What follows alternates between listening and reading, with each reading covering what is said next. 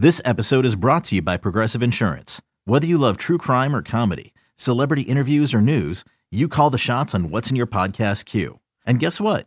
Now you can call them on your auto insurance too with the Name Your Price tool from Progressive. It works just the way it sounds.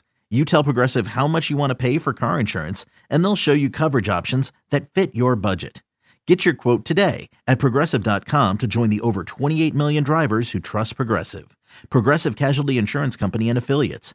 Price and coverage match limited by state law. With threats to our nation waiting around every corner, adaptability is more important than ever. When conditions change without notice, quick strategic thinking is crucial. And with obstacles consistently impending, determination is essential in overcoming them. It's this willingness, decisiveness, and resilience that sets Marines apart. With our fighting spirit, we don't just fight battles, we win them. Marines are the constant our nation counts on to fight the unknown. And through adaptable problem solving, we do just that. Learn more at marines.com. Get an all-access experience with player interviews, exclusive practice information, and post-game analysts with the sauce you can't find anywhere else. This is South Philly Sauce, hosted by Flyers game day host Ashlyn Sullivan and Philly sports radio legend Al Morganti. The Flyers, they've lost 2 straight, giving up 4 goals in each of those games. Lost to the Devils last night on Thursday, and there's so much to unpack in that game, Alice. So we're gonna recap. We're gonna look forward. We have a player interview with Tyson Foerster, who's become so prominent with the Flyers. But I left work last night encouraged because it seemed like that game was going to be a blowout. It seemed like it wasn't going to go well. And I was encouraged more so about the matchup. This Devils-Flyers game showed me this is a matchup that we're going to look forward to now, probably for years to come because of the stars on both teams. Yeah, well, I mean, the Devils matchup with the Flyers, they've been annoying for a while. Yeah. and it cost the Flyers dearly in playoff situations. And they have such great young stars now, the Hughes brothers, prominently. But I was encouraged. It was an odd game because it started out like, oh, well, here we go again with the Devils, and they're going to run you out of your own building. But I like the fact that the Flyers come back from adversity now against teams that have beaten them, and within games now, even though they lost to the Rangers and the Devils, in each game it looked like, wow, this is going to be a rout early, and they managed to come back in them. So that's a really, really good sign. It is. And that's when we talk about, and I know we're beating this drum so much this season, but that is the difference of this year to last year. Is last year when they got behind in these games, there was no coming back. And we basically could write our post-game show knowing what was going to happen, where this year you have very few clunkers along the way. I mean, I had friends at that game last night and they said it was one of the most exciting hockey games they've ever watched, to force overtime and have it come back and the crowd get into it. Granted, and you see the difference in the two teams is the Devils have the Hughes brothers and the Flyers don't. And you predicted it. We all predicted it. When you saw that happening in overtime, you're like, all right, they're going to lose because that's the difference in these teams right now. It can't go to overtime it turns into the Hughes family picnic if it's overtime. It's just the three, the two Hughes brothers get on the ice and with Hischier there. And it was, it's triply annoying because Hischier's the guy that the Devils took just in front of Nolan Patrick. It was just, it was a recipe for just remembering some bad things that have gone on. But I mean, the effort level is always there. The goaltend, the Hart was remarkable in the game. So I mean, that's another good sign that it's come along. So I mean, where each franchise is right now, and their time is now. I mean, that's why they went on and got a Timo Meier last year. That's why they're probably going to be in the market for a goaltender this year, I believe, because it's they don't have the strongest goaltending. Although Schmid played pretty well last night, but they may be in the market for that because their window is pretty open right now, and it's pretty wide. So the Flyers going to have to deal with this for a while. But the fact that they went toe to toe with the Rangers and then the Devils, making mistakes, is pretty encouraging. It is, and that's where you're encouraged, because I was encouraged yesterday when John Tortorella in his morning skate press conference talked about Michkov finally and talked about the Mad Russian coming here. And when he comes here and the Flyers get their draft picks, then it's the time for them to spend the money on the free agents. It's what the Flyers can be in 2 years. And you got to think about, okay, well, if they can go toe to toe right now with the Devils and the Rangers, with where the team stands right now, imagine what that looks like when Mitch Cobb's here and when the free agents are here. And I know that's false hope and it's too much optimism. I get it. It's great. We're talking about the future again, but look how close you are already. Yeah, it's really ironic. When we started this podcast, one of the names we considered was waiting for Mitchkov. And then when we decided, oh, we can't put it all on one name here. But I mean, really, when you hear a coach talk about, that's pretty rare to me, that a coach is all about now, keep my job. Mm-hmm. But Tortorella is in a different spot. It's his last go around, last rodeo, I think, as far as head coach. But he also, I like the fact that he does. In the morning, he's talking about getting ready for 2 years from now. At night, he's benching a player early because you got to win this game right now, and you have to send messages. So I think he's trying to do culture and win all and future all at the same time. He's on 3 rails, which is dangerous, but he seems to be navigating it fairly well. So I give him credit for buying it. He's part of the group going forward, but he's also the guy that wants to win every single game, every single night. Yeah, and I don't blame him for having to balance that. And I thought it was refreshing because we've never really heard Torts talk about Mitch Cobb, but that's what the entire fan base is talking about. That's every hockey fan in Philadelphia talking about. So I think it's more of the honest approach, which is what we're getting with Keith Jones and Danny Briere, and for Torts to finally say, the Flyers are going to be pretty good when this guy gets here. It was finally, we're stating the obvious here. Yeah, and he gave him the name the Mad Russian, which I'd never heard. Maybe just I never heard it. But he called him the Mad Russian. So, I mean, he's got some personality, the kids, when he comes over. And so does the kid at BC, Gauthier, and Rizzo out in at University of Denver, and Barkey and Bonk. So, I mean, there's a lot of names. So, and most encouraging, a lot of names that fans are already familiar with before they even get here. Right. But in the meantime, they've got a team that just won't surrender anything. They want to hang in with it, and this was a big stretch. Getting even 1 point when you look at this stretch of games against Metro teams and 2 coming up against Pittsburgh. This was a stretch where you were in danger of, if everything goes bad, it's a landslide against you.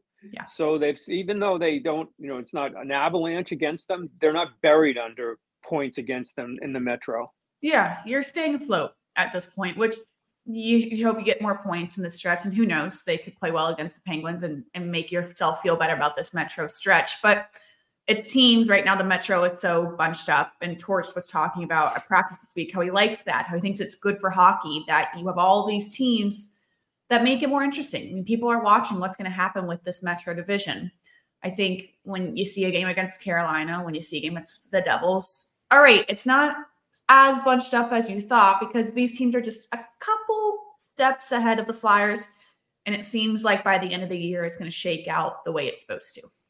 This episode is brought to you by Shopify. Whether you're selling a little or a lot, Shopify helps you do your thing, however you cha-ching. From the launch your online shop stage, all the way to the we just hit 1 million orders stage. No matter what stage you're in, Shopify's there to help you grow. Sign up for a $1 per month trial period at shopify.com/special offer, all lowercase. That's shopify.com/special offer.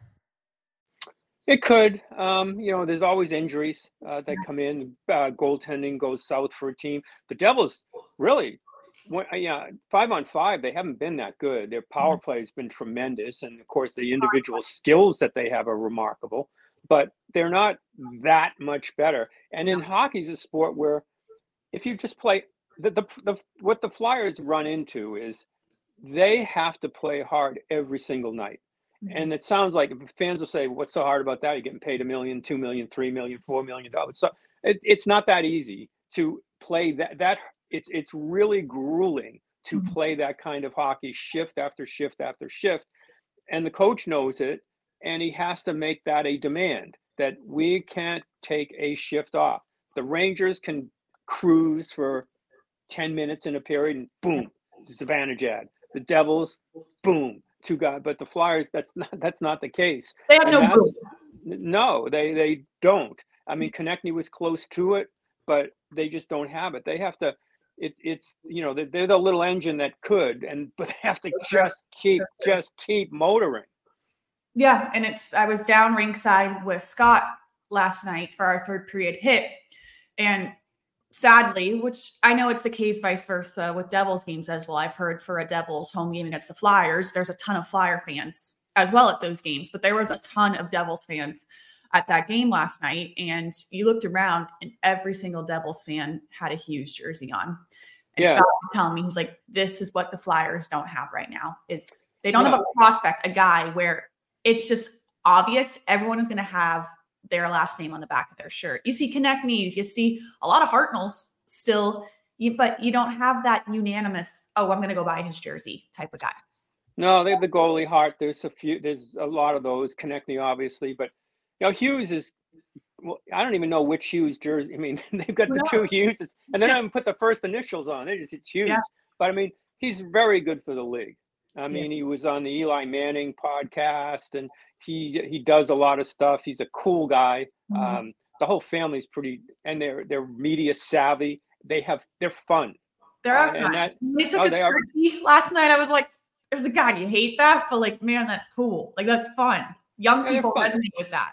Yeah, they're fun. They're fun players, and Konechny's a fun player, and Forster's a fun player. There's good guys, and when you have talent and that, well, there's the combination you want. If you have fun and you have no talent, you're basically a clown. But when you have talent like that, it's a whole different story. It's almost like the Eagles. Kelsey, they're fun, but they're really, really good. So it makes a big difference. And I think that the Hughes family, especially Jack, is really good for the league. And it's also good for the Flyers. I know you might be annoying. You see some Rangers jerseys or Devils jerseys, but you go up there, as you mentioned, there's Flyers jerseys everywhere. It's good to have rivalries like this. That's why I don't mind the teams packed together like that with a chance. And every time they come in, no matter where they are in the standings, it's like, this is a rivalry game. I love rivalry games. The Flyers going to have it with the Devils outdoors coming up. And the fact that you have Hughes for maybe a generation of fans, Crosby's not going to be around forever. So it's good to have somebody else that you can be annoyed with. That's a terrific thing. And it'd be terrific if the Flyers, if everybody hates Konechny, when he goes up to Jersey and they start howling at him, or when the Mad Russian comes over, they start howling at him. So, I mean, I think that's terrific. I love the rivalry games, which is why, although they struggle, Rangers came in right after Thanksgiving, now the Devils. I think the fact that you're so close with them and the games have come down to the wire with them, I think it's great.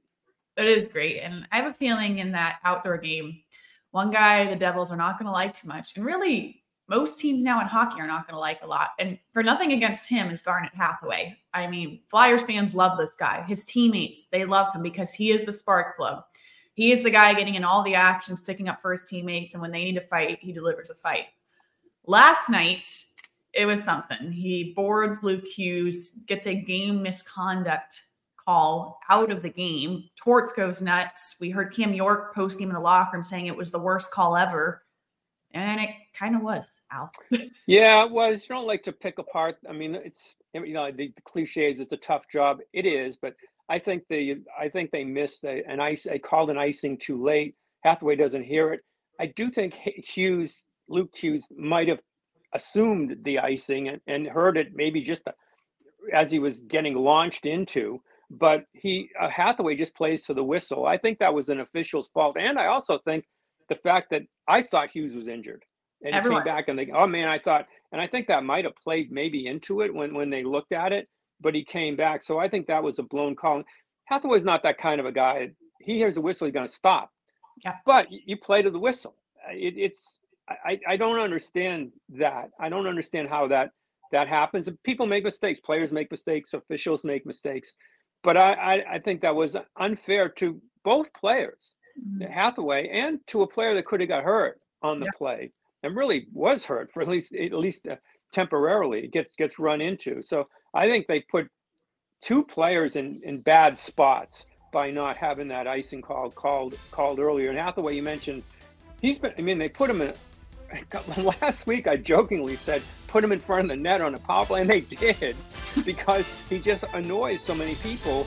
Yeah. And when you get, when you're hoping he can draw a penalty time to time, but he's not afraid of anything. And he's also a guy, this is a sport. When you come back to a bench like that and you've taken a hit for your team or whatever, you play harder. And that's kind of what he's brought to this team. Anybody that wants to take a shift off or something, well, you see that guy go out there for whatever ice time he gets. Well, I can't. He's literally putting his face on in the line of fire every night. I can't do it.